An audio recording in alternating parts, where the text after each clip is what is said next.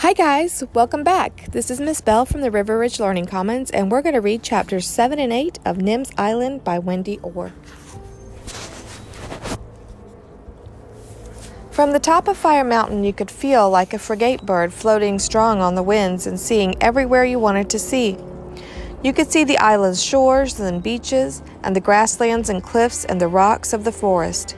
You could see far, far over the sea, every way that it rolled to the ends of the earth. Early next morning, Nim whistled for Fred and hugged Selkie goodbye. "I'll be careful," she promised, and then she checked that her spyglass was around her neck to look for Jack, dropped a notebook and pencil in her pocket to write things down for Alex, and packed 2 bananas, a piece of coconut, a pancake bread, and her bamboo cup into her backpack for a picnic along the way, and she set off to climb Fire Mountain. She stopped at the pool to fill her cup, and she shoved its bamboo lid back on tight, then climbed on up, past the top of the waterfall, flowing the creek through tangled vines and fly-munching flowers. The air steamed and sweat dribbled. "Get down and walk, Fred," said Nim. But Fred liked being carried, and he sprayed a cool saltwater sneeze across her neck. "Okay," she said, "but we'll stop for a rest." The creek was shallow and warm, but they flopped in and it trickled over their hot bodies. Nim lay on her back and peeled a banana, and Fred stared at the coconut. "Later," said Nim. Fred tried to sulk, but it was too hot to bother. They climbed higher, and the ground was gravelly and black. The plants were gray spikes, and the creek disappeared. Then there were no plants at all, just bubbling steam and the rotten egg smell of hissing stones. But 100 times stronger. "P.U.," Nim coughed, and Fred sneezed a pathetic spray. Long, long ago, the top of Fire Mountain had been a round green peak. Then one rumbling, earth-shaking day, it had poured out its heart of boiling, rolling, melting lava, and the round green peak had been blown away. Now the top of the mountain was a sharp gray point, with a great smoky crater yawning below. Nim wanted to look down into the crater, but the cloud of steam was too thick to see through and too choking to breathe. And the longer she stood on the rocks, the hotter they got. So she had to hop on one foot and then on the other, and then she had to run out of the smoke and away from the heat to the very top of the mountain. She sat down, and Fred climbed off her shoulders, and they both took a deep breath. "Picnic?" asked Nim. And they shared the coconut and water. Then Nim ate her bread and her other banana and looked all around. No matter which way or how far her spyglass stared, the ocean was empty. There was no white sail or anything else that could be Jack's boat. Nothing but a frigate bird winging steadily out to the western sea. "Maybe he'll bring me another message through Nim," thought Nim. But first, she was going to be Alex's island eyes. Far below her was the top of Frigate Bird Cliffs, then Turtle Beach's pale golden sand, the grasslands of Shell Beach, and the hut, on to Sea Lion Point and Keyhole Cove, and finally, the grim black lava rock that stretched all the way back to the far edge of Frigate Bird's Cliff. The island was built in layers, Nim thought. Beach and rock, grassland and rainforest, and last of all, the rocky Fire Mountain cone. She picked up her notebook and pencil, but before she could start to write, the ground began to tremble. Then the earth roared, and the mountain bellowed, and an explosion of red covered the sky. A fountain of lava, red and bubbling, shot up from the middle of the crater. Red and gold stars, hot and boiling, sprayed all over the mountaintop. It was like the wildest storm, when wind and rain crash and great surf waves thunder, except that the wind and the rain and the waves were all made of fire. Fred was a streak of gray flying over gray rocks, and Nim's legs followed him as she ran for her life down the side of the hot gravel cone. But the gravel was deep and crumbly, and Nim's foot twisted, and she rolled and skidded and tumbled down the mountain. She picked herself up and went on running, met Fred by the creek where they had had their first rest, and they splashed on through and ran some more. Nim's breath came in jagged chunks. She was so hot, she thought flames might spurt out of her head like her own miniature volcano. And just when they couldn't run any farther, they splashed into the waterfall's cold water and whooshed gently down to the pool. They sat in it for one refreshing moment, and then they ran the rest of the way back to the hut. Selkie was waiting anxiously on her rock. She barked when she saw them, sniffed Nim all over, and woofed sadly when she found the cut on her knee. It was a big, messy cut with torn skin, deep gravel grooves, and lots of blood. Nim must have done it when she had tumbled down the mountain, but had been too scared to feel it. It hurt now that she wasn't so scared. Nim stretched out on the rock and let Selkie fuss. She stared up, and Fire Mountain was still shooting scarlet stars, a glow of red on the gray cone, but the lava hadn't followed them, and they were safe at home. But she hadn't seen Jack's sails, so he wouldn't be home tonight, which meant there was one more thing she had to do. She took her fishing rod back to the rocks, and then she caught a fish. She dropped it in a bucket, because sometimes Galileo came when he was called, and sometimes he didn't. But he always came if he saw a fish. Dear Jack, today I climbed Fire Mountain to see if you were coming, but you weren't. I didn't do any science measurements or write anything down because the volcano erupted when we were at the top. If you think Fred can move fast for Coconut, you should see how fast he can run away from an exploding volcano. I think I can see Galileo now, so I'll say goodbye. Love as much as Chica loves soccer, Nim. A frigate bird came closer, and it was Galileo, so Nim danced the fish in the air and called his name. Galileo swooped low and stayed long enough for her to pull out the letter that was tucked into his band and stick hers in instead. Thank you, Nim called, as the big bird soared up to the nest on the cliffs, and she unrolled Jack's letter. Dear Nim, worked out best way of fixing the rudder is to drill a hole through the tip, not easy underwater. Pass a rope through the hole and steer with rope. I have drilled the hole, but had to jump out before I could get the rope through it. Sharks around here must have tasted the chunk I lost from my forehead in the storm and thought it was jaw-snapping yum and wanted to chomp the rest. As soon as they forget about me, I'll get that rope through and I'll be on my way home. But the storm blew me a long way, so it'll take a couple of days. Love as much as sails love the wind, Jack. Nim read the letter, and then she read it again. And even though Jack had tried to make it funny, she felt more lonely and miserable than she ever had before. Even writing a long, long email to tell Jack Rover all about Fire Mountain didn't make her feel better. Chapter 8. While Jack was waiting for the sharks to disappear and hoping that he could fix his rudder and worrying about Nim, he saw a ship. Jack danced a jig, sang a song because he wanted to get home even more than he didn't want to be rescued. His song didn't rhyme and it didn't have a tune, but it went, I'll be home soon, I'll see Nim tomorrow. The plankton can wait and everything will be all right. The ship came closer. It was a cruise ship, a pink and purple cruise ship. It was the Tropo Tourists. Jack stopped dancing and he stopped singing and his face was pale and his stomach was sick. But Nim had been alone too long and he knew what he had to do. In the cabin, he found the flags he had never used, one with blue and white checks and the other one striped. When you put them together, they said, SOS, come and rescue me, to any sailor who saw them. Then he waited. The longer he waited, the more he didn't want the Tropo Tourists to see the island. He didn't want to talk to them, and he didn't want them oohing and awing and taking pictures of his home.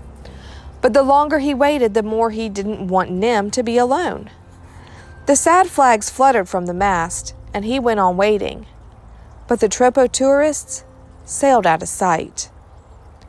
Early next afternoon, when Nim was sitting in a palm tree to watch for Jack, the ship came to the island. Just a speck on the distance, so Nim cheered and thought how she would run to the farthest point of Keyhole Cove and blow her shell whistle and shout, "Jack needs help! Look for a boat with a broken rudder!" Then she saw the colors through the spyglass, and she knew that she could never, ever call out to this ship, because no matter how much she wanted Jack to be home now, what she wanted even more was for him to be happy, and he'd never be happy if the Tropo Tourists came to the island. And even though they didn't know it was Jack's island, if they passed the blue waters of Keyhole Cove or the peaceful sands of Turtle Beach, they would know that it is the most beautiful island in the world, and they would come back with curious tourists and fill the island with holidays and noise. "Oh, no, they won't," said Nim. She raced to the hut and turned on the laptop. To AKA at incognito.net from jack.rousseau at explore.net. Date, Tuesday, the 6th of April. Time, 14:14. Dear Alex Rover, I hope it's okay to write so early, but could you please tell me right away what your hero would do if the bad guys were coming to his island and he wanted them to go away and not notice it? From Nim. To jack.rousseau at explore.net from AKA at incognito.net. Date, Tuesday, 6th of April, 9:17. Dear Nim, it's okay to write anytime, and it doesn't even have to be about coconuts, unless your parents have another rule. When my beautiful lady hero was escaping from bad guys in sands at sunset, she disguised herself in old clothes and grease till she looked so ugly they didn't notice her. But a whole island is trickier.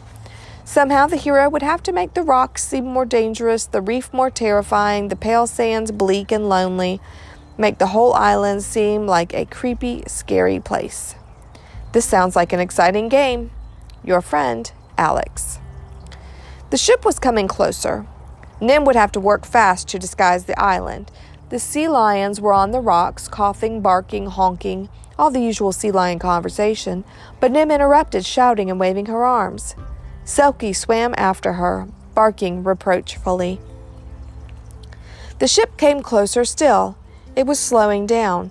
It had seen the island. "Bad boat," Nim screamed. Selkie looked confused. The other sea lions stared. "Shoo!" Nim shouted. "Get off the rocks!" Grumbling and grunting, they slid into the water. Nim dived in after them, but Selkie blocked her before she had gone 3 strokes. "I'll go back," Nim pleaded, "if you stop the boat." So, when Nim was safely on shore, Selkie headed the other sea lions out to the reef.